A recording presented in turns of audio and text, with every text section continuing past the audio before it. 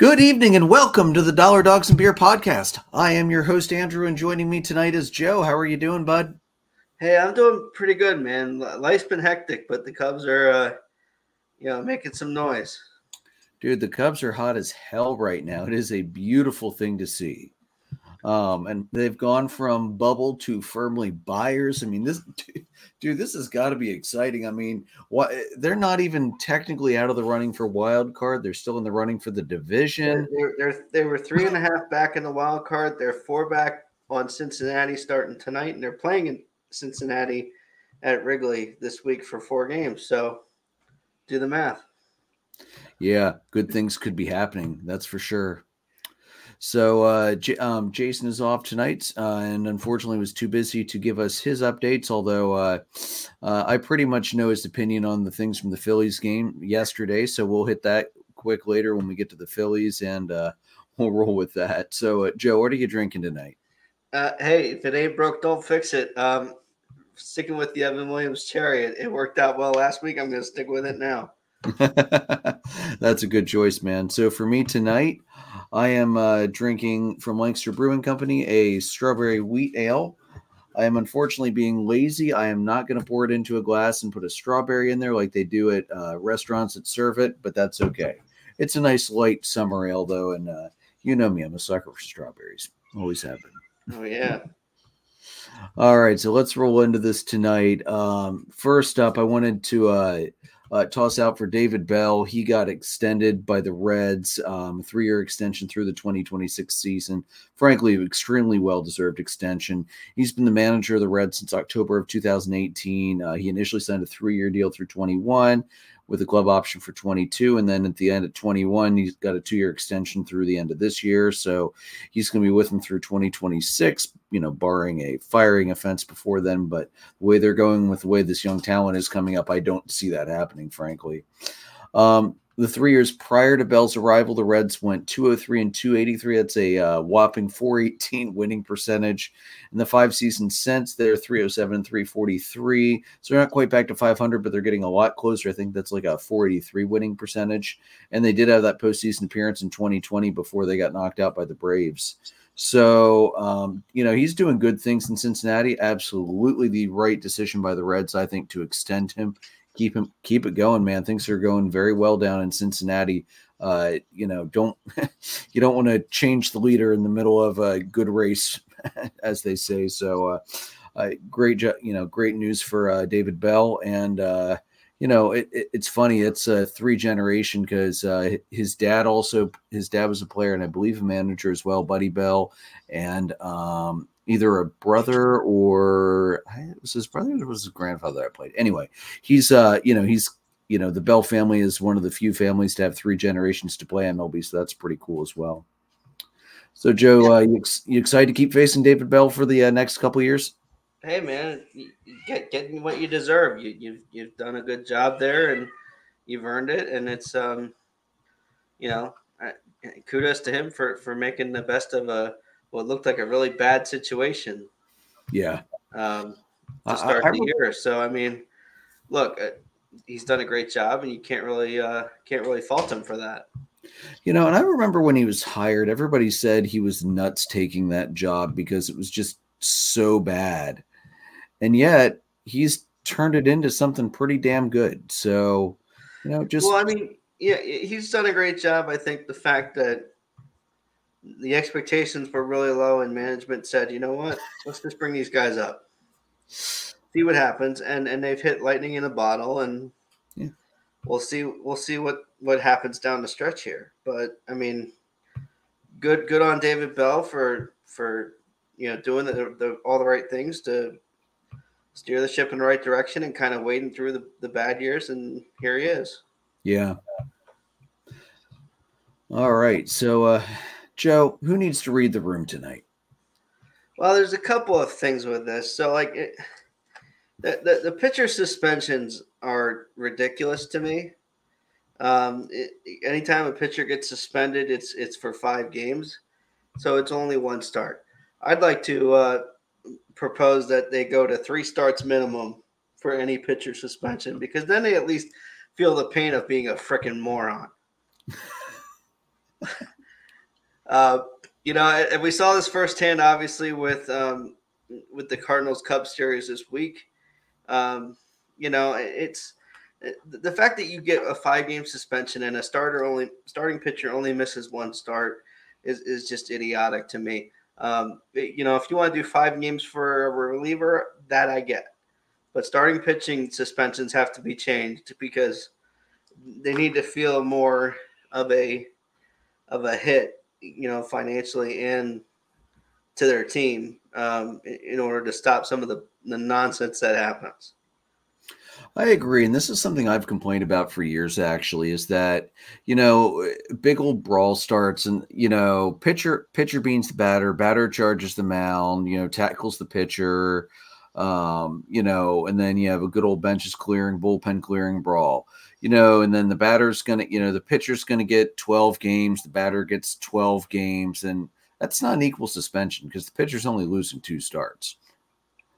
Now, I'm not saying that the pitcher should lose 12 starts. That would be ridiculous. But, cut it in half. So let's say, if the batter's got to lose 12 games, pitcher's got to lose 6 starts or 4 starts or something like that. You're right. It's just such a bad system in place right now that starters really have basically no consequences to beating a guy other than maybe losing a game. And that's just not going to work. Yeah, I mean, it's like I said, it doesn't make a ton of sense that you're going to punish a starter and you're only going to miss 1 game, and there's not going to be that residual effect in the locker room, and you're gonna lose if you change the suspension stuff. You're going to lose a lot of this unwritten rule nonsense that we all know exists, but don't necessarily agree with it being carried out all the time. Yeah, definitely not. All right. Anybody else need to read the room, or are you going to use that as your segue into the Cubbies? We'll segue this into the Cubbies.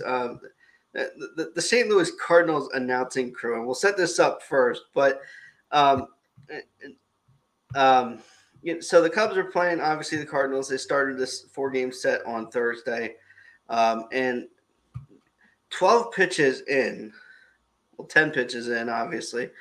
Ian Happ is up and has a very long and extended backswing. He always has had it. It's nothing new. It's not something exaggerated because of who's behind the plate. It's got nothing to do with it. But he has this backswing, and it ends up clipping Wilson right in the mask, and it digs right into his skull and causes Wilson to have a bleed on his head. They couldn't really get it to slow down. They couldn't get it to stop. And so Wilson comes out of the game. And as Wilson is walking off the field, him and Ian Happ, are obviously they're good friends. They played together for so long. Share a nice moment and kind of go like, hey, sorry, it all seemed to be forgiven. It kind of washed under, and then they kind of patched things up. And the game should just carry on. Okay, yeah, 10 pitches in. Yeah, I get it. But, okay, enough's enough. And he thought it was resolved until Miles Mikolas decided to be an idiot. And I've said this before when we've talked about pitchers who throw at somebody after something happens, right? You get one shot at this. If you missed the first time, don't do it again. You're a moron. You get one shot at the apple if you're going to do this unwritten rule stuff and you're going to throw at somebody. Period. You get one shot at it. And you aim somewhere where it's not going to detrimentally affect their life. Okay? The very next pitch after Wilson leaves the game, high and tight up in the chin, misses him, but high and tight and too close for comfort, right? Misses him. Comes right in the next pitch, does his normal windup, but does this goofy toss and 90 mile an hour at Ian Happ's hip and hits it. Happ's expecting it, obviously, after the high and tight pitch. So he tosses his bat and walks to first. And then the umpires get together and they start talking about this situation. And they immediately toss Mikolas. And Mikolas was obviously disappointed by this. He was frustrated. He was angry. 12 pitches in, he gets tossed. And Marmol continues to argue, and Marmol gets tossed. So that's how the game starts. And there's 2 outs in the first inning. So by not letting bygones be bygones, Mikolas puts his team at a disadvantage because you've got a guy in the bullpen who just sat down after getting comfortable, and he's trying to wait out the heat a little bit and warm up when he has to. And now he's got to rush in and warm up. So Mikolas doing this is idiotic. Marmol ordering it is idiotic because I'm sure he did. And then the reaction when Mikolas gets tossed from Chip Caray and the color analyst, who I don't know his name off the top of my head. They're like, really? You're tossing him? Like, read the game. And it's like, dude, you had 2 shots at this. You threw it his freaking face and missed. You don't get 2 bites at the apple for that, But the way that they carried on and asked him to, thought that the umpire should read the game a little bit, understand the situation. And it's like, the situation was resolved 3 pitches ago when Ian Happ and Wilson hugged it out. This didn't need to happen. So the belly aching from the Cardinal announcing crew about that whole situation really just ticks me off. Like I said, you get 1 bite at the apple when you're going to throw at somebody because of something that happens. It's just ridiculous. It looks like it was either Jim Edmonds or Al Hrabosky. I think it was Hrabosky. Yeah, that would make sense. Didn't sound like Jim Edmonds. I mean, it was just Hrabosky's the 70s era guy that was used to brawls and shit like this. Yeah, it was really stupid. I'm like, wait a minute, guys. Like, the backswing that was innocent and unintentional, and throwing at his face, missing, and then throwing at his hip. Which one is the problem here? If you miss your 1 shot and then you immediately go inside and hit him, like, come on, that's an easy one for the umpire to just toss you on. Come on, that's not. Oh, the first one got away from me, and the second one was me trying to pitch inside. No. I mean, I sent you guys the shot of the pitches, and it's pretty obvious what they were doing the first pitch after Wilson left the game. So, like, it just wasn't necessary. Yeah. I was watching the video replay and that, and whether Marmol ordered it or not, it wasn't going to be an automatic ejection if the dude would have just kept his damn mouth shut, because 1, he wasn't going to get his pitcher back anyway. His pitcher made an idiotic choice, so he deserves to sit down, number 1. Number 2, you get your bullpen guy up. They're going to get all the time they need to warm up. I mean, I know it's rushed, but they'll get time because it's, anytime it's an ejection or an injury, they're not going to just force you to rush a pitcher in. They don't want to get the guys hurt. So, like, if he was arguing because he felt like he needed to give his next guy more time, that's even dumber. Why?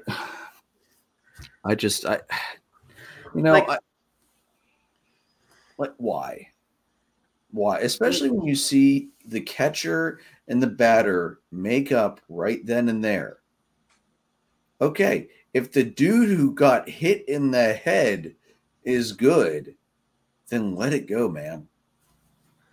I mean, you're a dumpster fire of a team already. You're the worst team in the league. Like, settle down. Don't be dumb.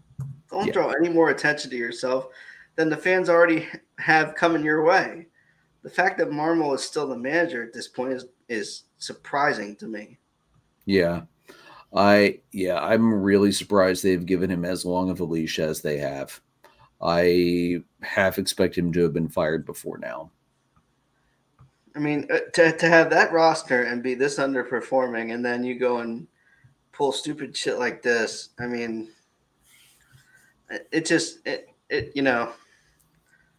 Suck Lewis River chickens. Live it up, man. The Might as Bush well enjoy League it goes now. to Bush Stadium. Yeah. How Yeah. many? No, I think that's good. We'll roll with those two. I mean, we could probably go for another 5 minutes bashing St. Louis and all that, but those are two good ones. We'll let it sit at that. Yeah. But So going into the rest of this game here, obviously, Hap is on base, and then Seiya and Cody get on base after that, and then Dansby walks, and Hap scores a run. So Michaelis gets the loss and a five game suspension. So well deserved on his part. Way to earn it. But the Cubs put up 3 runs then in the top of the first, 2 more in the third, 1 in the fourth, 1 in the sixth, and 2 in the seventh, and 1 in the ninth. Like you put your team behind the 8 ball for the rest of the series. Hudson, for his credit, comes in and does 4 and a third, 9 hits, 5 runs after that mess that he was given. But and lost behind all this nonsense is the fact that Justin Steele gutted out another 6 innings, 5 hits with 1 run. The guy's been excellent. Tauchman was 3 for 6 in this game. Belly was 3 for 5. I mean, those two have been insanely hot, and Belly gets to play first with Tauchman in the game. So Mikolas putting himself behind the 8 ball, and then of course, against your rival. It's one thing if you're playing a crappy team that nobody cares about, but it's your rival. That stadium is packed with a bunch of fans in blue shirts. Like, you're not making yourself any friends in this one. Ronnie just chimed in, bring Yachty in to be the manager. I mean, at this point, Yachty would probably do a better job than Marmol has done this season. They are so bad. Hell, I mean, yeah, it's crazy. It's absolutely nuts. So anyway, the Cubs take the first game of this series thanks to this Michaelis debacle, 10-3. Win the second game on Friday, 3-2 on a beautiful double play first in the ninth inning between Nico. Wasn't even facing second when he threw it to Swanson, and then Swanson to Belly for the double play. And then the last out of that ninth inning, Mike Tauchman robs a homer, beautifully robs a homer off of, I forget who it was that was hitting it. But, Nootbaar had a great game, but if it weren't for Nootbaar, this is an awful series overall for St. Louis. But a 3-2 win Friday night. Alzolay gets a save. More on that later. It started what was the beginnings of a great weekend. They go win 5-1 on Saturday. Tyone has a great ERA since July started, so Tyone's back to normal. Ian Happ had a homer. And then Sunday, you knew they were going to run out of steam at some point. They lose the game 3-0. Kyle had a great start, but the offense just wasn't there. The way they've been hitting, and we'll get to the Sox series here in a second, the way they've been hitting, it's been, it was bound to cool off at some point. Going into that Sunday game, they had won 8 in a row. So you figured they were due for one. But again, Kyle's been pitching excellent in his new role, starting it and giving them some good innings. And then you go back to the beginning of the week. Tuesday, Wednesday was the Crosstown Cup with the White Sox. There'll be 2 more games at Wrigley later in July, or in August, I should say. They win the first one 7-3 behind Kyle Hendricks and Alzolay. Swanson with a homer, Seiya with a homer, Swanson has 3 hits in this game. Suzuki robs a grand slam to keep the game at 7-3 in the or to make the game 7-3 in the 7th. So a great defensive week all around for the Cubs. A great offensive week from folks like Ian and Cody. They win the Wednesday game 10-7. side gets the win in that one, goes a lot of innings there. So it was a really good week for the Cubs. I can't complain too much. And last week, with my drink, I had the Diet Mountain Dew because I just wasn't sure what team I have, and I've got the strong team with a fight. So keep it up, boys. Yeah, it was that's maybe the best week the Cubs have had all year. Pretty damn close to it. So really happy for you, Joe. You were due for a good week. Couple of stinkers in the middle of that. Yeah, man. All right, so moving on. Just yesterday, we had another milestone for the season. Justin Verlander picked up his 250th career win against the Nationals. He struck out 5 over 5 1/3, so congratulations to Verlander. That may also be the last win he gets in a Mets uniform. We will have to wait and see on that. Scherzer's already gone, so who knows how long Verlander will be there. For the Braves last week, a little bit of a mixed bag. They got swept by Boston in the miniseries in Boston. They lost game 1 7-1. Pivetta took the win. Morton took the loss. They never should have played that game, or they should have moved that game into a doubleheader, the next day or something, because, Charlie Morton came in and it was very plain and obvious that he had sat for an hour 40 and was trying to get stretched back out. And it was just not a good outing for him. And I think that the rain delay had everything to do with it. But we saw something absolutely crazy that we have not seen in many, many, many, many, many years, like since the 1800s. We saw, first of all, the first triple play of the season was turned by Atlanta. And it was one of the craziest ones I think I've ever seen. It was an 8-3-5. So Tristan Cass hit a shallow fly ball that Adam Duvall was on first base. I guess he thought that the ball was going to drop because I guess he forgot how fast his former teammate is. Or maybe he figured if I was still Atlanta center fielder, there's no way in hell I was going to catch that. So Harris is able to snag the shallow fly, fires it over to first to get Duvall, and then Matt Olson was, of course, paying attention because that's what he does. Fired across the diamond to Riley at third to tag out Yoshida, trying to tag up after he saw Duvall was going to get caught at first. So that was an 8-3-5 triple play. Beautiful thing. Right?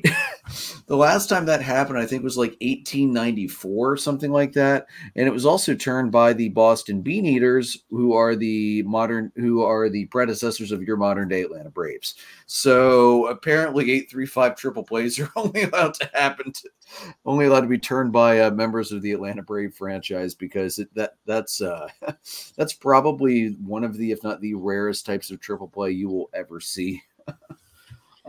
So even though they lost, it was still quite entertaining just, because of that. I mean, that was some of the, until the Phillies game on Sunday, Joe, that was some of the worst base running I have ever seen in Major League Baseball. But, of course, the Phillies had to one up that Sunday, but we'll touch on that a little bit later. So that was the Boston mini series. And then Atlanta came home for Milwaukee, and the bats just poured on the Brewers, which I'm sure I was thoroughly enjoying. And Joe, I'm sure you were thoroughly enjoying as well. Anytime Milwaukee loses, it's a good day. Damn right it is. So game 1 was a 10-7 win. Colin McHugh took the win for the Braves. Hauser took the loss for the Brewers. Iglesias picked up his 19th save. Game 2 was an 11-5 shellacking. Elder picked up his 8th win of the season. Tehran took his 5th loss. And on Sunday, Kirby Yates picked up the win late with an 8-6 victory. Payampas picked up the loss, and Iglesias had his 20th save of the year. I'm not going to highlight too many things right now with the Braves, but I do want to note that once again, Austin Riley has basically turned the National League pitching staffs into his personal punching bags ever since the All-Star break, kind of like what he did last year when he got hot in August. Definitely a second half player, Mr. Riley. So Olsen is still, leading the National League in home runs and RBIs. I mean, when we upgraded from Freddie to Olsen, and upgrade is kind of a stretch because there's something. There's still a lot I like about Freddie's game. He's a much better contact hitter with good power, but he doesn't have the power Olson is showing this year.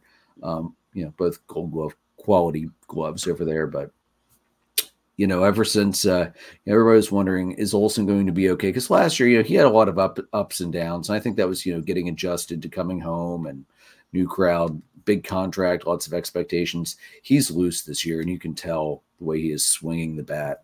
So, the Braves offense just had an absolute nice showing this weekend with Milwaukee. I saw that the Brewers fans' social media was rather distraught at watching their team give up 29 runs over the course of 3 games. When your team is built around pitching and very little offense, that tends to happen, especially when your best pitchers are hurt. So now that said, Milwaukee has been trying to address that. And when we get to the trade deadline stuff, we'll mention a little bit Milwaukee's been doing. But yeah, Joe, I'm disappointed at the start of the week. But again, that first game, they should just made a doubleheader the next day and then moved on. I hate it when MLB does that. If it's going to be more than an hour and a half, just cancel the damn game unless it's like a 1:00 start. If it's a 1:00 start. Okay, but like these late games, don't push it. No, I mean if you're delaying it already an hour or two, I mean that's too much at that point of the night. If you can't start the game a 7:00 game by 8:30, don't bother. Yep, just it's disingenuous. It's not respecting the fans' money and time. It's not respecting, any of that. It doesn't make any sense. I mean, when I was in Chicago and we went to the game, that was supposed to be a 1:00 start originally. At like 7 a.m, they bumped it to 4. So you're like, okay, good. Like you're bumping it now because we know it's going to be crappy, right? And then you get downtown to Wrigleyville and you're sitting there at like 2 or 3 o'clock and you're like, there's no way this game's starting at 4 o'clock. But at least they like put the buffer in there, right? Yeah. At the beginning of the day. So you didn't have, fans showing up at 10 a.m. and drinking all day at Murphy's is waiting for this game to start. Yeah. People were coming in at 2 because, the earliest this game is starting is at 4. And then it became pretty clear at 2:30, 3 o'clock, this game ain't starting at 4 o'clock. Right. And it all worked out in the end. But like you said, the late games having that bump where it doesn't start till 9 o'clock or something like that is just ridiculous. Yes. Yep. I wholeheartedly agree with that. And at that point, no starting pitcher ever fares well when they're forced to come in after that long delay. And I personally, as a fan, if I'm paying money to be there, I want to see the starter when he's fresh, not when he's tried to warm up 18 times to stay loose for an hour and 40-minute rain delay. It's just not good baseball. Right. If you scout a schedule, right, and this is the one game you pick to go to because, in your case, let's say Max Fried's pitching. In my case, Kyle or Justin is pitching, right? Mm-hmm. I picked that game for a reason. Yeah. If I bought my tickets, a few days in advance because I knew who was pitching. And I'm not going to get top quality Justin Steele. You're not going to get top quality Max Fried if they have to try to warm up, like you said, 18 times. Yep, exactly. Whatever it is. It's ridiculous. Be respectful of the players. Be respectful of the fans. You may get some crap from some people. The majority of fans are going to appreciate the fact that you took their feelings and their investment into consideration. Exactly. When me and Matt were at the Phillies Braves game last year, we didn't stay all the way till the end of the rain delay because the rain delay went on so long. And because Citizens Bank Park does not have enough standing area that is underneath bleachers to keep you dry. That's something else they have to keep in mind too, is because I've never been up to Fenway, but looking at the plans, there's not a ton of covered space up there either because it's such a small ballpark. So yeah, underneath the bleachers is about the only spot you've got there. It's not much. Yeah. The only option you have, I mean, at Wrigley, it's hopping to a bar on the corner. You know, At least there's a bar. It's before the game, but yeah. All right, so Joe, let's move it on. Looking at the fantasy from this past week, what I thought was going to be a much closer matchup between the two of us, my pitching finally showed up for the first time in a month and a half and turned into a rout as I took you down 17-9. And then Ronnie, of course, his team decided, as it has been doing all season, that it only shows up against my team. Just rolled over against Jason and got dropped 20-5. So even though I won big this week, I still lost 3 games in the standings as Jason has a 7-game lead on me. But yeah, as you're going to mention later, several of my Braves players really helped to push me through quite effectively this week. And when my pitching finally shows up the way it's supposed to, that's what you're going to see is my team just roll like that. So not that your team had a really bad week, but for once the stars actually lined up for me, which means it won't happen again this season. Look, I mean, what was funny about us is that Friday, this was like a 2-point game. Yeah.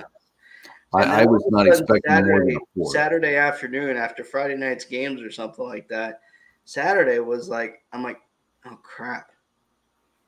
Like, this is completely gone the other way, and there's no way to fix this. Yeah. I don't think I have ever seen a swing like that late in the week. I think it was 13-10 on Friday night, and all of a sudden it was 17-9, and I'm like, well, what the hell? So yeah, it was a nice week for me. I was not expecting when I saw that 13-10. I was like, okay, we're gonna have a 3 to 4 point margin, and that's gonna be it. And you know what? I can live with that. And then the blowout happened. I'm like, okay, I can really live with that. What can I say? I tried to keep you close to Jason. You did what you could. Now, if only Ronnie's team could have done a little more for me, that would have been great. So this week is a Jason Andrew week, and you've got Ron this week, Joe. I'm set. Like I said, I'm 7 games behind Jason. You are 25.5 behind, and Ron is 79.5 games behind. As Ron has said a couple times, both on the show and in the comments, he's just waiting for the playoffs because that's when the big push is going to happen. So, yeah, look, I mean, I think, it's been a bit of bad luck for Ronnie. I think I've had some bad luck there too. You and Jason, it's always kind of tricky, but Jason usually prevails over you in some way, shape, or form. Yeah, I don't get it. I do not understand. Well, we had that tie the one week too, which was just wild.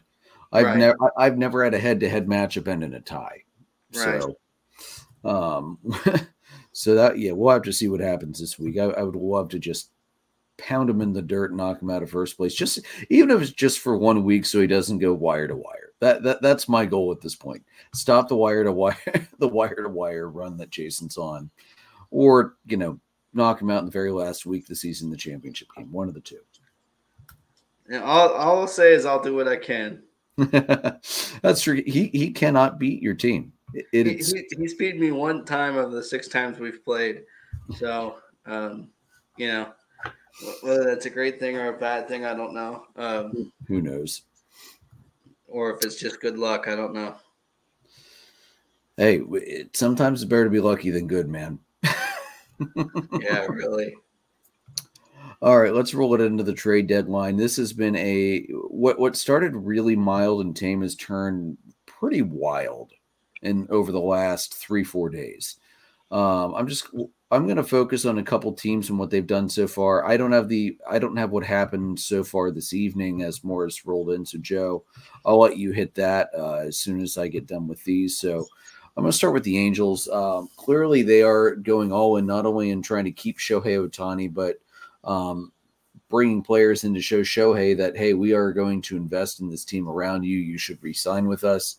They trade with the Rockies to pick up C.J. Cron and Randall Grichuk, and they also picked up some cash in the deal. They sent over Mason Albright, their number 28 prospect, and Jake Madden, their number 8 prospect. Now, to be fair, they're both low A level pitching prospects. So C.J. Cron, he's come back to the team that drafted him.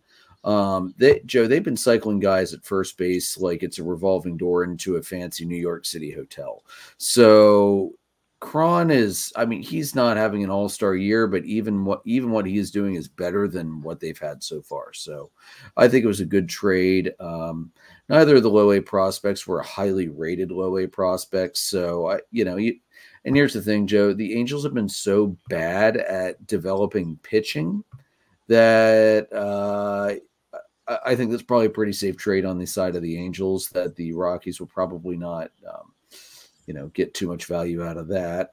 And to be fair, with the season that Grichuk and Cron are having, I think the Rockies knew that there really wasn't going to be much coming back for them.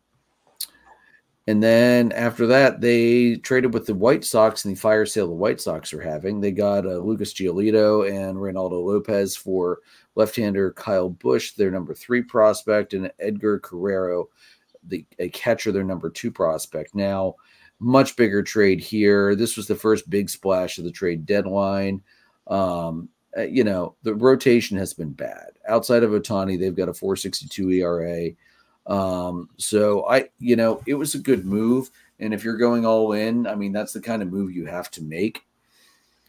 I think the White Sox really got a great haul back for this trade, considering Giolito is a free agent at the end of the year. So they are not going to get more than a couple months out of him, unless they can re-sign him, of course. Again, you got to worry about pitchers coming out of the Angels organization, but Edgar Guerrero looks like he has got really good potential as a catcher. So I think the White Sox made an excellent call here. Joe, what do you think what the Angels are doing? Yeah, I think obviously, like you said, they're clearly trying to make a push because they're either going to bring back Ohtani or hope that he takes less money, or they're going to lose him and they figure let's just go out with a bang and see what happens. So you can't fault them for trying. I think Cron is an upgrade for sure. Grichuk is an upgrade for sure. Giolito has been up and down, but then again, he's been pitching for the White Sox, and they've been mostly down. So Lopez has been excellent out of the bullpen for them. So this is a great pickup for the Angels. I do think Rick Hahn and the White Sox kind of fleeced the Angels on this one. Catcher is a position they absolutely needed. So I do think the White Sox win this trade long term. Whether it's enough to do for the Angels to make something happen this year, we'll see. Yeah, it's definitely going to be interesting to see. I just looked up Lopez is a free agent for this season as well. So that was really a very steep price they paid for those two guys. It's really a seller's market with pitching, as we'll see. Yeah, I think through tomorrow. I'm sure we're still going to see some ridiculous trades go down tomorrow. Absolutely. The Braves, as expected, very minimal deals so far. First, they made a trade with the Rockies. They got their closer, Pierce Johnson. They gave up Victor Vodnik and Tanner Gordon, Atlanta's number 10, number 26 prospects. I like the trade. Johnson's ERA is at 6, but it's been trending down over the last month or two. The last month and a half, he's actually been really solid. I think mid-3s. Hard arm, good swing and miss stuff. And, we already have Iglesias as the closer, so he'll be like a 6, 7, 8 inning guy. He's not going to be the closer. It's going to take some stress off that arm. The two prospects, Vodnik's been really injury prone. I think he's already had Tommy John surgery once at least. And he's wild. He's at like 4.3, 4.5 walks per 9 right now at, I want to say AA level. Gordon, again, he's a low A guy, very, very long way from being MLB ready. Good potential, but he's very rough. We'll see what's going to happen with him. I think it's a great trade. I think Vodnik was going to be lost to the Rule 5 draft this fall anyway. So I'm perfectly okay with them dumping him now and getting something out of it. Then we traded with the Rangers. We sent them a little cash to pick up left-hander Taylor Hearn.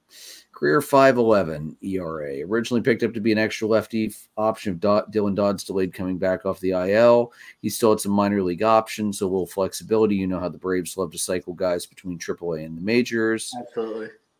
So it looked like one of those kind of deals. He pitched 7 innings for the Braves and gave up 8 runs. So clearly not a guy we wanted to keep. So the Braves turned and traded him to the Royals for backup infielder Nicky Lopez. I love the trade.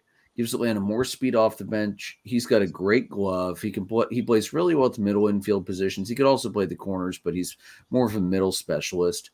Good bunter. The last 2 years, he's actually led the American League in sacrifice bunts. He does a good job of putting the ball into play. He's a good contact guy. He just doesn't get a lot of exit velo. Hearn hadn't done much. So, the fact that they were able to flip him and get a solid backup infielder, which is probably one of our biggest areas of need, which, boy, yes, I know that's serious organizational wealth. If that's your biggest need is a freaking backup infielder. I think the Braves absolutely fleeced the Royals in this trade. A failed starter with options to cycle makes sense for the Braves. This trade makes no sense for the Royals. I don't know what the hell they were thinking in this trade that they said yes to, other than maybe Alex Andopoulos put a spell on their GM and just made him hit the auto accept all trades button like you do in Madden franchise modes, because that's the only way I can see this making any damn sense for the Royals. So he's only 29, so it's not like it's a big veteran presence move for them either. I don't know, man. Yeah, I mean, it seems to me as if obviously the Braves are a team that's making more depth moves than anything else. As you always say, and I think I agree with you that you can never have enough pitching. Yeah, you can never, ever have enough pitching. You get in a situation where you gotta, you fly off the handle like Miles Michaelis, and you got to rely on your bullpen for 8 innings. 8 and a third. 8 and a third. don't want to discount the third of an inning there. So I think you have to be happy with the moves that they did make, like you said. Johnson being able to be in a more of a setup role, although he does play for the Rockies, so I don't know how much action he got as a closer anyhow. I think he had 6 saves. Oh, well, 6, not bad. Not bad. What can I say? I say?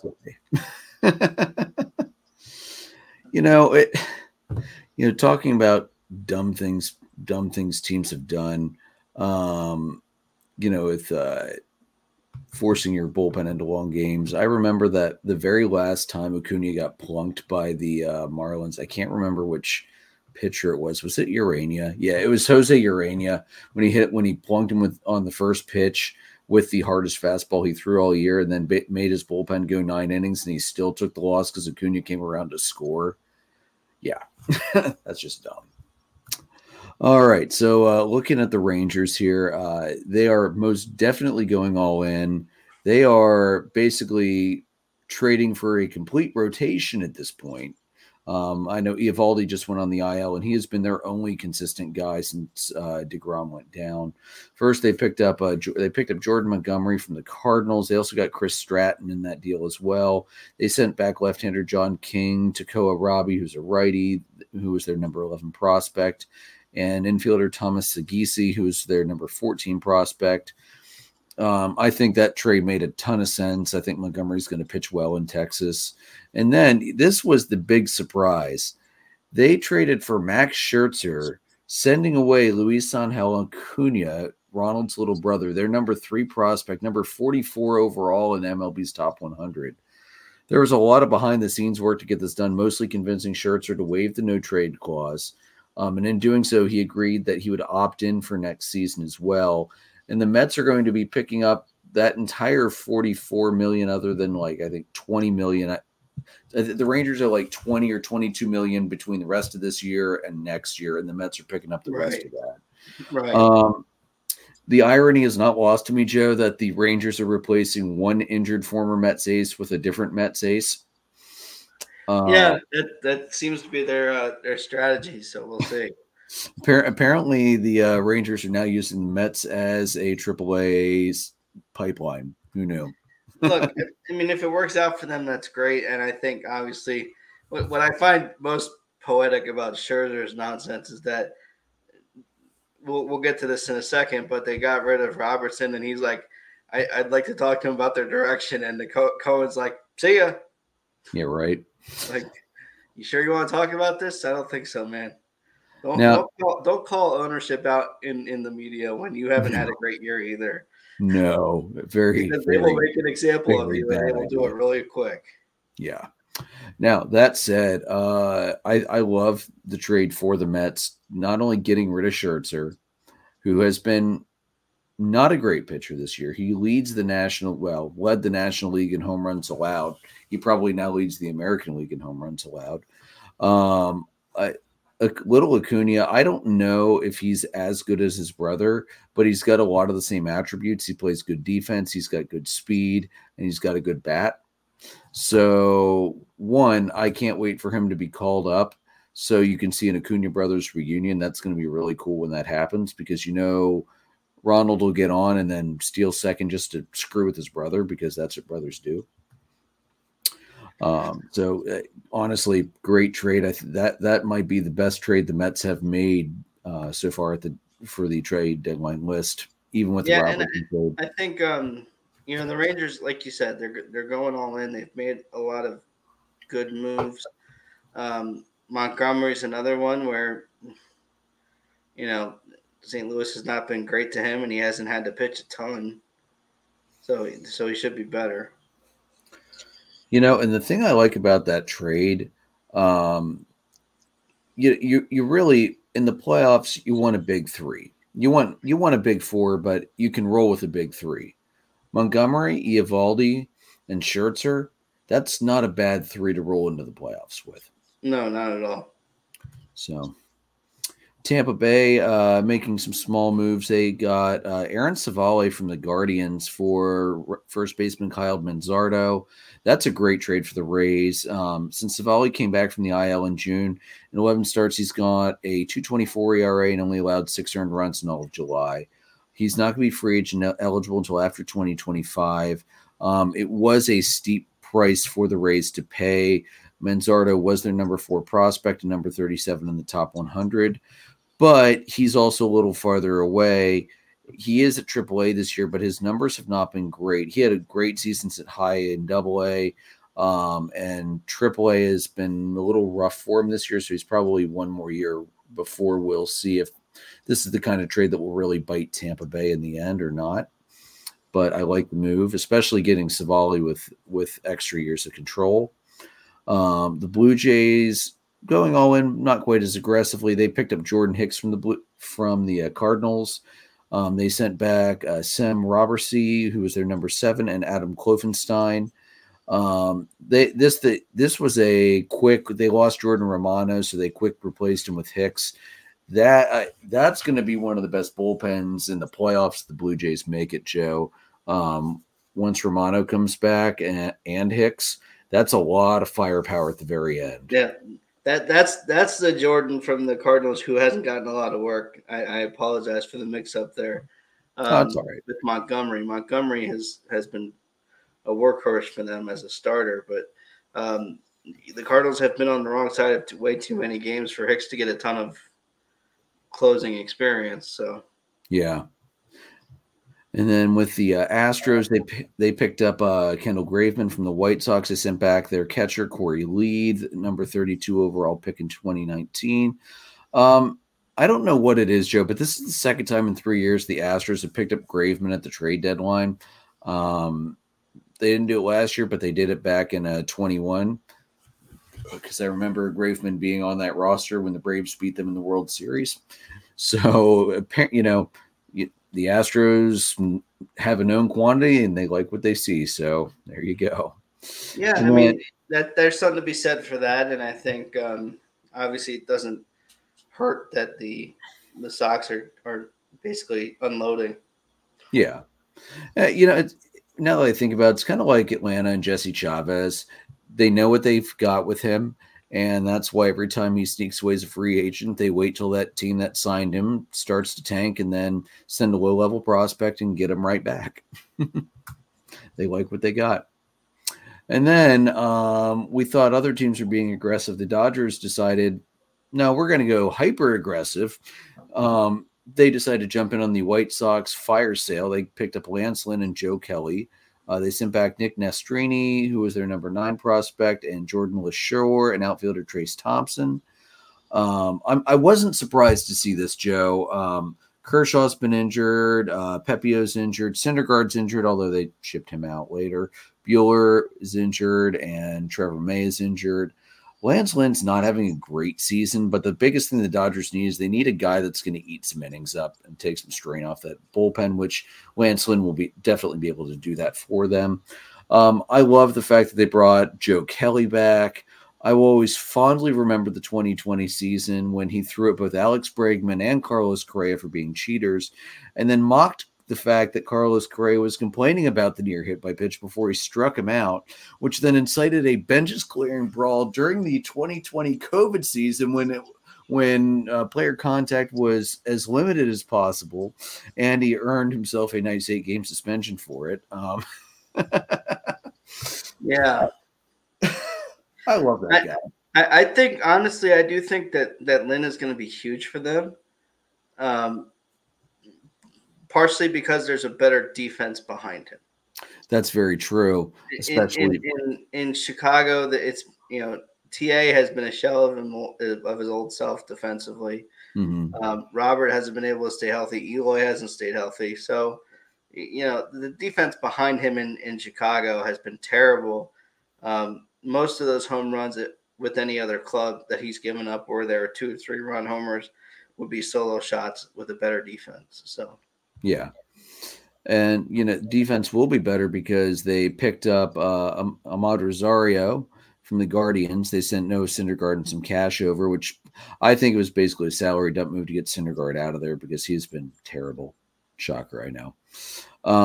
And then before that, they had also brought Kike Hernandez back, the super utility man. They sent Nick Robertson and Justin Hagenman over to the Red Sox for him. Kike, that's the key right there. Rosario probably will be the everyday shortstop. Miguel Rojas can go back to being utility. Kike's a super utility guy. I mean, his bat hasn't been great this year, but, he could still play almost every position, and he plays it with good defense. So the Dodgers will be able to not only cycle guys and get them days off more easily, but they'll also be able to flex their lineup around much more easily depending on the opposing pitcher. So the Dodgers are definitely gearing up for postseason play. And Robertson and Hagenman, they're almost MLB ready. I wouldn't even be shocked if the Red Sox consider bringing one or both of them up in September this year, or if not, they will be early call-ups next year. So the Red Sox are getting, high-level prospects ready to go. So great trade for them. I don't know that the Dodgers will get quite the value that they sent out on this one. Yeah, I would agree. I think the Red Sox win this trade pretty easily. And then the Marlins are making some noise. They picked up David Robertson, the Mets' former closer. They sent back Marco Vargas, their number 18 prospect, and catcher Ronald Hernandez, their number 21 prospect. I love the move for the Marlins, get a veteran arm for the postseason run. And both of the prospects they sent, I know they were top 30 prospects, but they're playing rookie ball at the Florida Complex League. They're not coming up anytime soon. So the Marlins are good enough that they should be pushing for maybe not buy everything they can, but they should be pushing for a chance to improve their wild card berth at this point. And then they traded with the Twins again. They sent Dylan Floro over and picked up Jorge Lopez. Jorge Lopez, you'll remember, Joe, he was an all-star with the Orioles last year that they traded, which pissed me off at the time, but has really worked out quite well for them. Seeing as they got the other reliever, what's his name, that was in the All-Star game. they got him back in that deal, and or frankly, the Orioles are doing just fine. So basically, the teams are swapping two relievers that have ERAs in the 4. So I'm thinking it's just a change of scenery trade. Yeah, I like the move for Robertson. I'm glad that he's getting a chance to play on another team that gives the Phillies the fits. So torment Jason even more than he already was. Just kidding, Jason. Just kidding. No, you're not. It's okay. No, I mean, look, I'm a big Robertson fan. Obviously, he did a lot of great things for the Cubs last year. We got Ben Brown out of that signing from Philly, and he's been really tearing it up in Double-A. So look, I think the Marlins have gotten better, obviously, with the deals they've made. It's improving that bullpen is something they desperately needed. Yeah, without a doubt, that's definitely been an Achilles heel for them for quite some time. The Brewers, who I was just mocking about their lack of offense, decided to do something about. They called the Pirates up and traded for first baseman, not singer, Carlos Santana. They sent back a shortstop, Johnny Severino. Like I said, their perpetual lack of offense is biting them in the behind. Santana's well outside of his prime, but despite a slash line of 235, 321, 412 with 12 home runs, he's going to be the everyday first baseman in Milwaukee. And sadly, Joe, that's going to be an improvement over the group of first basemen they have been running this year. Again, that's 235, 321, 412, and 12 homers. That's an improvement. I mean, honestly, it's not hard to see that as an improvement given how weak the Brewers are offensively. I mean, that's something we talked about back in March. So, that's a weak spot for them. And has been for a long time, too. Oh, yeah. All right, so that's that is the mess of trades, the big trades that had come out before this evening. Joe, do you have any other big ones from tonight you want to bring up tonight, or? The Cubs did trade for Candelario from the Nationals and gave up a couple of minor league guys for that. There'll be some cash coming the way of the Cubs in that deal. The talk is heating up about Verlander possibly going back to Houston or maybe to Texas. He has a no trade clause similar to Max's where he's got to approve it. That was another big thing that's kind of running through. So I mean, it's interesting to see what some of these teams are going to do here, but those were the primary big ones. I know. I'm really surprised that Bednar hasn't been moved yet from Pittsburgh. A strong reliever would really make a difference for whatever club he ends up with. Mm-hmm.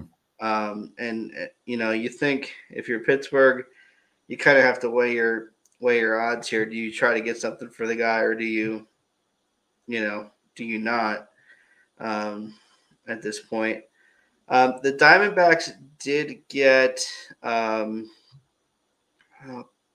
what's his name? Paul Sewald. Yeah, Sewald from the Mariners. Yes, and they sent 3 people to the Mariners, so I think. We'll see how it pans out, but I think that's overpaying. They sent back infielder Josh Rojas, outfielder first base Dominic Canzone, their number 19, and infielder Ryan Bliss, their number 29. So nothing huge, but they did send 2 top 30s back. Right. I think also the Giants made a deal with the Mariners too, getting AJ Pollock and Mark Mathias.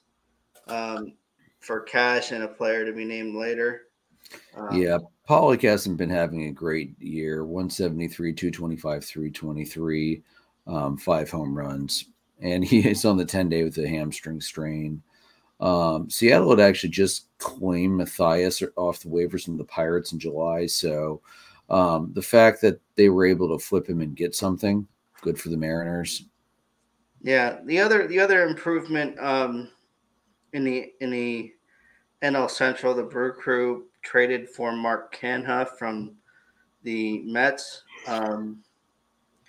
That's an improvement for them. They did send a pitching prospect, Justin Jarvis, to the Mets for that.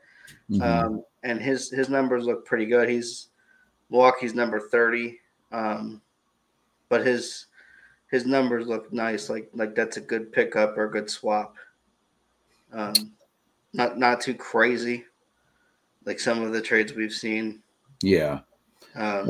The Reds, they also picked up a reliever. They picked up left-hander Sam Moll of the A's. They sent back minor league pitcher Joe Boyle, their number 28. And they also got some international pool money out of the deal as well. Moll is 0-3 with a 4.54 ERA, 141 WHIP. He does have a save. Over his big league career, he's a 4.13 ERA guy. So he's not probably going to light too much up, but bolster the bullpen, pick up some innings here and there. Boyle is at Double-A this year, 19 starts, 6-5, 4.50 ERA, 164 WHIP. He was their 5th round pick in the 2020 draft, actually out of Notre Dame. So, the Reds are making moves. It's good to see. They should have been making moves right after 2020 when they had a team that made the playoffs and almost made it again next year, instead of dumping everything and wasting 2 years before coming back into a playoff run. But what do I know? Yeah, I do expect a lot more dominoes to fall between now and tomorrow at 4:00 or 6:00. Oh, yeah. Whatever the deadline is. I think it's 6 now. 6. Used to be 4:00, which made it interesting.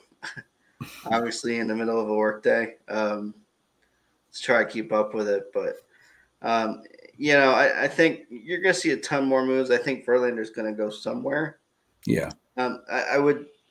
If you're a Philly fan, and we'll probably touch on this, like the fact that they haven't made some kind of move at this point is kind of disappointing, extremely disappointing. I would say, the meme of "Come on, do something." Like, Dave, this is Dombrowski. This is your time to shine, man. Make some moves. I mean, the dude doesn't have the nickname Dealing Dave for nothing, Yeah, I mean, it certainly didn't help a lot of these teams that, obviously, Belly was highly talked about being traded, and obviously with the Cubs run, they weren't trading him anymore. Stroman has been down lately, but still has a lot of potential, and because of the way the Cubs played, he wasn't available either. So it's interesting to see sort of what chips are going to fall now that the Cubs had some value they could have contributed to the trade market and obviously are keeping it. So this is what the Phillies have done since July 20th. Option a guy, sign a free agent to a minor contract. Option, recall. Option, send on a rehab. Activate off the IL. Sign a free agent to a minor league contract. Send on a rehab. Option, sign a free agent to a minor league contract. Activate off the IL. DFA, sign. What the hell? Are they even trying to get a wild card spot? It certainly doesn't feel that way. I know Jason doesn't feel that way, and I don't say I blame him. No, I don't either. Give me a sec. I got the wild card standings right here. There's the right tab. Right now, the Phillies are a half game out. Milwaukee is holding on to the tie with Miami for the 2 and 3 wild card spots. Let's remember, if the Phillies wouldn't have thrown an obvious we don't care game in game 1 against the Orioles, they could have swept that series, which was frankly surprising. I don't know what they're doing. Like, they're not going to get the division. Let's be real. The NL East was decided in June when Atlanta went on a tear, and everybody, despite having a good month, still lost ground. Atlanta has not been great since the All-Star break, and they're still holding an 11.5 game lead over the Marlins in second place. So, Ron said, the Phillies, they're dog shit. Ron, you're not wrong right now. Especially at the weekend series, but in the Great Poop series. But like, I just don't understand, man. Like, I've never seen Dave Dombrowski in any stop he has ever made in his GM career sit pat at a trade deadline and not do anything. He is either buying everything he can or he is selling with the best of them. Like, this is so out of character for him. Yeah, I'm kind of shocked that they haven't done something. Even if it's a minor move to bolster the bullpen until you figure out what Sir Anthony's gonna do. Like, Yeah. even a bullpen arm makes sense here, and the fact that it hasn't happened yet is kind of strange to me. Yeah, I am baffled and confused, honestly. Well, speaking of baffled and confused, so the Phillies last week, they lost game 1 3-2 while we were on air. Like I said, as Jason pointed out last week, when you're sitting 3 major starters, you deserve to lose the game, and they did. And then game 2, they won 4-3. Game 3 was a 6-4 win. And then the great poop series with Pittsburgh, because the scoreboard, no matter if they're in Philadelphia or Pittsburgh to start the game, is always going to say poop. They won game 1 2-1. Wheeler picked up his 8th win of the year. Kimbrel picked up his 17th save. And then things kind of just fell apart the rest of the way. They lost game 2 7-6. Nola picked up his 7th loss of the season. Bednar picked up his 21st save for the Pirates. And on Sunday, in 10 innings, they lost 6-4 on some absolutely questionable at best base running by the Philadelphia Phillies. I mean, the Pirates' right fielder's got a cannon. They figured that out on Saturday when he threw out a guy trying to tag home. So in the 10th inning, you've got Harper on third. You've got not Hoskins. You've got Bohm on second. Fly ball out to right. Harper starts to tag, gets halfway down, throws on the brakes with that bullet flying in from right field. Hoskins is already 2/3 of the way up the line and has to scramble back. So the catcher throws him out at second. Then Harper's like, oh, wait, now I'm going to run, turns around and runs, and is gunned down as well. Like, that's basic fundamental baseball. If you're going to commit from third so you don't catch up an extra guy that doesn't need to be caught up. It just feels to me as if, and I don't know if Jason feels the same way, it just feels like that lineup they threw out against Baltimore was absolute garbage. Like they weren't even trying. And then this crap yesterday with this base running, and then the lack of Dombrowski moves. It almost feels like they think they have enough. Mm-hmm. And when they play to their potential, maybe they do, but I can't see not making some sort of move. I really can't. It makes no sense. It just feels like they resigned to their fate and think they have enough, like they're the Braves or something. And it's just not making a ton of sense. Right, and to be fair, they're not going to catch the division. Atlanta's No, I'm not wanting them to catch the division. I'm thinking, but what about the wild card?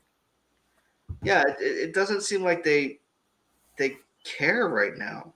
Like this Phillies team, just because you're not going to catch the division, the wild card is wide open and you're right there.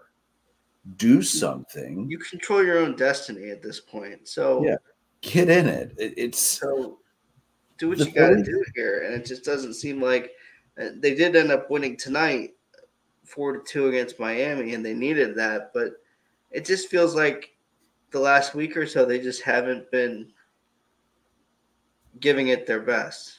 Yeah. Well, and before that, they had that loss to Baltimore on last Sunday. They did beat Cleveland in 10, but before that, they had a 4-game losing streak coming off a 4-game winning streak. Like, there's no consistency here, other than that there is no consistency. Right. And here's the thing: the next couple weeks, they need to make this move. I mean, they got Miami to start the week, but then they've got Kansas City at home for 3. They've got Washington at home for 4. They've got Minnesota at home for 3. Like, those are 3 series that they should be able to win. Then they go on the road to Toronto for a mini series. They go on the road to Washington, which includes the Little League game, I believe, on August 20th. And you got to get those wins in, because then you got San Francisco coming in, you got St. Louis coming, which is no threat this year. But then you've got the Angels, you've got the Brewers, you've got San Diego. Like, they've got a couple easy series, and they need to start getting the wins now before they start really taking on harder opponents, which means Dombrowski needs to make a damn move. Yeah. Ronnie said, that's Philly for you, always a surprise. Yeah, Ron, you're not wrong. Yeah, I'm baffled and confused. I mean, Jason said, where was it? And the other thing that drove Jason nuts with the game yesterday, defense was terrible, non-existent with the pop-up balls, bobbled in the outfield at first. It has to be the worst game I've seen them play since like the 2015, 2017 years. And Joe, I did get a chance later on in the evening and earlier today to listen to the condensed game. Yeah, that was not major league level baseball the Phillies played yesterday. No, Jason has everywhere ticked off about it. So, all right, so that's it for the Phillies. Let's move on to the hot list, Joe. My hot list hitter for the week is going to be Ha-Seong Kim of the Padres. Last week, he slashed 500, 609, 833 with 9 hits, 6 runs, 2 homers, 5 RBIs, 3 stolen bases, 5 walks, and a strikeout. Pretty damn good week right there.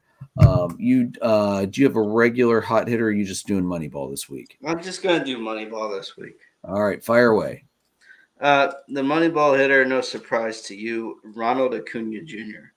had himself a heck of a week for Atlanta. 412, 565, 588, an OPS of 1153. Yeah. 6 runs, 7 hits, 1 homer, 3 RBIs, 5 walks, 3 strikeouts, 5 stolen bases. He's over 50 stolen bases on the year already. Mm-hmm. This is insane what he's doing this year. It is absolutely insane. He could be on this list pretty much every week, but the 5 stolen bases was a big, and the 5 walks. The guy is doing whatever he can to get on base and make things happen. One stat I want to mention that I saw right before we went on the air, I mentioned to you, he is in the 99th percentile in hard hit rate, 96th percentile in strikeout rate. He is the only player in baseball to be top 5 in both categories. That's insane. He is seeing the ball extremely well. He's game playing on the base pass extremely well. The guy is doing it all this year. It is insane. Yeah.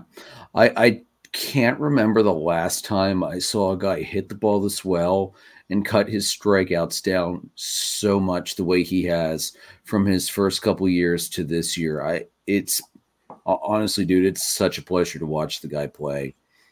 He is so loose right now. And I believe I'd have to look this up, but I think he is the fastest Brave to get to 50 stolen bases in a year. Just insane. Considering we had Otis Nixon for a couple years in the 90s.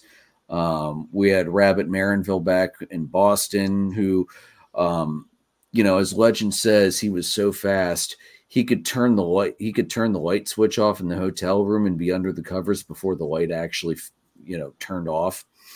That's what his teammates always said about him. They had Rafael Furcal in the 2000s, and Furcal was crazy fast, one of the fastest players I think I've ever seen. They even had Billy Hamilton for a little bit, and Acuna's just he's running in a league of his own right now.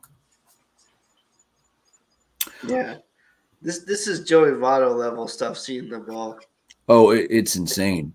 It really is. I don't think I've ever seen a guy drop his strikeout rate as much as Acuna has from previous years into this year. He is down to, I just had this pulled up. Here it is. His strikeout rate is down to 11.8%. It peaked in 2020 at 29%, although it's 2020 season. The non-2020 high was 2019 when he was at a 26.5% strikeout rate, and he is down to 11.8. That's insane. Yeah, like I said, he's seen the ball extremely well, and he's doing everything they're asking him to do. It's excellent. Yep. All right. My hot pitcher for the week, Joe, is Shohei Ohtani. I don't often go with the guy who only has one start, but he threw a complete game shutout, so a 1-0 record on the week. And not only was the complete game shutout, Joe was a one-hitter. Now he had 3 walks, but still a one-hitter. ERA of 0, whip of .44 with 8 strikeouts. Probably a big reason why my pitching wasn't terrible last week. Yeah, I'll say. Do you have any other top pitchers you rolling into adulting reliever? Two starters I want to touch on, both from division rivals, oddly enough. Freddie Peralta from Milwaukee, 1 start, 6 innings, 4 hits, no runs, 13 strikeouts. Damn. So he had himself a heck of a 1 start there. His whip was a .67, so excellent start for him. And another single start guy, I got to throw him a bone as much as I ragged on him today. Steven Matz from the Cardinals, a guy that I was pretty high on when he was in New York. I think he was just improperly managed, but this in the Sunday game against the Cubs, he made 2 starts, but he was 1-0. He got the win on yesterday. 12 innings, 9 hits, no runs, 1 walk, 8 strikeouts. So the fact that he's able to he didn't allow a single run and gave up 9 hits, that's impressive work by him to spread it out. And like I said, I think I said this when he was in New York. I think that he was improperly managed there. I think in the right environment, this kid has a chance to do some stuff with what's left of his career. Well, let's think about it, Joe. When you have Jacob deGrom, Steve Harvey, Noah Syndergaard, and Steven Matz, and you mismanage all of 4 of those guys into not only not getting a World Series, but also basically ruining or partially ruining careers with horrible management of injuries. Yeah, mismanagement seems to be the common thread there, doesn't it? It sure does. I honestly, I hope that he can make something out of the career that he should have had at this point. Yeah, definitely. That would be nice for him. What sucked about his time with the Mets is he was a Long Island kid, and so it was kind of the hometown kid trying to make a difference on the Mets, and got completely destroyed by everything else. Yeah. So. All right. So, Joe, who's your adulting reliever of the week? My adulting reliever is Adbert Alzolay from the Cubs. Obviously, I was pretty high on him when he was a starter. In the bullpen, he's found a way to make a difference. This week, 3 for 3 in save opportunities, 3 1/3 innings, 2 hits, no runs, 4 strikeouts, a .60 whip. And really has settled into a role that he didn't have at the beginning of the year. And he's at, I think, 12 saves now. So he's having himself a decent year, and now that the Cubs are playing a lot better, getting more opportunities, I think slight homer pick, but I think he certainly earned it with the performance this week. Given that performance, I think we can definitely allow a homer pick like that. He's more than earned it. That's a hell of a week, man. All right, Joe, would you like to? I'm going to let you lead with your hot team first because I know who it should be. So go ahead. Well, I mean, obviously, the Cubs are the hot team for me. Obviously, it's the one I follow the most frequently, and they're doing a bang-up job of changing the story for them right now, and being in a position to buy, even if it's small buys. Being in a position to buy 8-2 in their last 10. But I got to give, Cincinnati a ton of credit. They've just been continued to be excellent this week too. Hopefully this week it goes south on them, but understandably. But I mean, you have to give them credit for being in this position, and it's not a position that we expected them to be in. No, it's really not. I love seeing it. I really do. You know me. I'm always going to be a sympathetic Cubs fan at heart. Yeah, it's my brother's team, and Ben, my youngest son, that's his favorite team as well. So I'm never upset to see the Cubs do well unless it's against Atlanta. Should make for an interesting weekend for the two of us. That's for sure. Yes, it will. Yes, it absolutely will. I struggled to pick a top team, a hot team, because the Cubs were the only really obvious pick. The Reds are 7-3, but they dropped their first series, picked up their second series, and that's been pretty consistent with all the 7-3 teams out there. So instead of the Reds, since you've got them to start the week, I'm going to go with the Angels. I like the run that they've put themselves on. They did go 4-2 this past week. They swept the Tigers. They did drop 2-3 to the Blue Jays on the road. But with that sweep, they looked really good, and they've been playing really well in the last 2 weeks. They previous week swept the Yankees and then took 2 out of 3 from the Pirates. So, that's a team where things are looking up. They're trading aggressively, and honestly, man, Shohei Ohtani is probably, if things keep going this way, he should be looking at them as a front runner to keep him.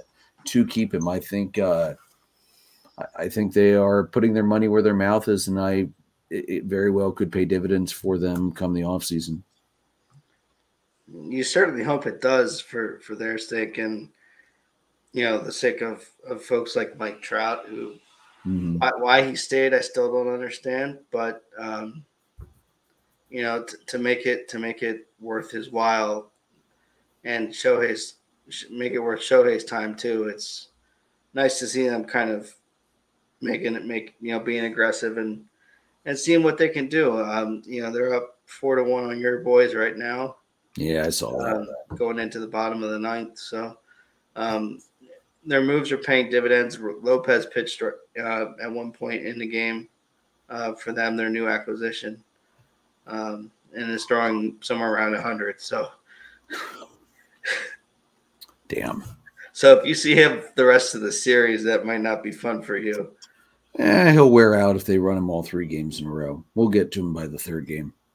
Yeah. Honorable mention hot team for me for this past week is the Baltimore Orioles. Even though they dropped 2 out of 3 to the Phillies, they showed up this past weekend against the Yankees, especially yesterday, where they struck out 18 Yankee hitters, and Aaron Boone said, and I quote, "Well, if you take the strikeouts away, they hit pretty well." Excuse me? 18 out of 27 outs were strikeouts, and if you take the strikeouts away, they did okay. This is a guy who should not be a major league manager still, and the only reason he is because he backed into the playoffs last year. This is absolutely garbage. Yankee fans deserve better than this. As much as I'm not disappointed they're in last place, Yankee fans deserve better than this crap. Cashman and Boone sitting on their hands. It's just stupid. Okay. I looked it up. I thought I wrote it down. Yeah, here it is. Yeah. 6 full innings worth of strikeouts. In 1941, Ted Williams hit 406 and had a strikeout rate of 4.5%. They struck out 14.82 more times than that last night. Dude, just either don't go to your press conference or don't try to put the rosy tinted glasses on, because it's not a good look. Dude, if you shit the bed, just own it. Yeah, it's ridiculous. Yeah, I'm sorry. 18 strikeouts. In a 12-inning game, okay, 18 strikeouts can happen. In a 9-inning game, 18 strikeouts should not happen unless Kerry Wood's on the mound. All right, looking at the upcoming week, Atlanta right now in the middle of this Angels series. Morton versus Silseth tonight. Strider versus Sandoval tomorrow. Chirinos versus Giolito on Wednesday. And then the big weekend series of the Cubbies, Elder versus Hendricks. TBD versus Stroman. I am 95.5% sure that TBD is going to be Max Fried coming back. And then Morton versus Steele on Sunday. That's going to be a great series. Joe, I am super psyched for this series, even though I will not see one game of it because we're heading up to camp this weekend. There is no internet up there, and frankly, I'm looking forward to getting unplugged for a weekend and relaxing. So I won't be seeing the baseball. So enjoy it for both of us. Yeah, I'm looking forward to. Obviously, I'm a big Steel guy, so I'm looking forward to Sunday. That'll be a fun matchup. Yeah, Morton Steele is going to be a really good matchup. Those two. So see what happens, man. And then the early week for you guys: 4 versus the Reds, Stroman versus Abbott, Steele versus Lively, Smiley versus Williamson, and Tyone versus Weaver. Damn it, we missed Tyone by a game. Well, I mean, honestly, that might be better for you. Tyone has like a 1.9 ERA since July started. Okay, all right. I'm happy we're missing him then. So he's been excellent. He's done just enough. Looks more like his old self. That's good. Which is good. Stroman got absolutely rocked through 3 innings tonight. Gave up 6 runs. So. Crap. I did remember to put him in the rotation today. Shoot. Well, that's not the great way to start off a week against Jason, but that's okay. You're welcome, Jason. That's all right. We got time to rally. I'm only down 8-10 so far. Plenty of time to rally. Yeah. So, Stroman has been absolutely terrible since the London series. Honestly, since Trey Mancini's era at first base in the London series. So, whatever clubhouse presence Trey Mancini offers, it's not making up for everything else. No, it's not. He has not been a great signing. It feels like he broke Marcus Stroman or something when they were overseas, because ever since then he's been half of the pitcher he was the first 2 months of the year. Giving up a ton of runs, he's not locating well, he's not throwing real well. So honestly, I mean, if the Cubs were in the trade market, I just don't know what you're getting for a guy like that. Yeah, I don't know. At his best. All right, and then the Phillies have the 4-game set. Again, tonight's Walker versus Cabrera, Suarez versus Alcantara, Wheeler versus Garrett, Nola versus Cueto, and then 3 versus the Royals, Sanchez versus Lyles, Walker versus Yarbrough, Suarez versus Greinke. And then our Orioles, our local team, 4 at the Blue Jays, Gibson versus Bassett, Bradish versus Ryu, Rodriguez versus Kikuchi, and then TBD versus Gossman. And then 3 versus the Mets, Kremer versus Carrasco, Gibson versus Verlander, and Bradish versus Quintana. I do say Gibson versus Verlander with an asterisk beside, because I'm with you, Joe. I do not think it's very likely that Verlander will still be on the Mets by the time that start rolls around. There's a lot of talk, too, about the Orioles getting in on the starting pitching market. So it could be completely flipped around. I mean, obviously not Gibson leaving or anything, but, you could see Verlander playing the Mets this weekend if the Orioles decide to make a move for that. Yeah. All right, Joe, you got anything else for this week? No, buckle up. Let's enjoy the rest of the trade deadline and see what transpires. Yeah, it's going to be a good one. All right, everyone. You can find the audio recordings on Anchor, Spotify, Google Podcast, Apple Podcast, and anywhere else you can find podcasts. You can see us live on YouTube, Facebook Live, as well as Twitter. Merchandise is at redbubble.com. And you can follow us on Facebook, facebook.com/dollardogsandbeer. On our Twitter page at DDAB_podcast. All 3 of us are there as well. I'm at Parlord314. Jason's at JRicker300. Joe's at JoltonJoe35. Guys, we're presented by Dark Arrow Podcast LLC and sponsored by the Whiskey and Blade Barbershop in Lidditz. May your dogs always cost $1. May your beer always be cold. Have a good night and good luck with the trade deadline. Philly fans, I hope something happens for you.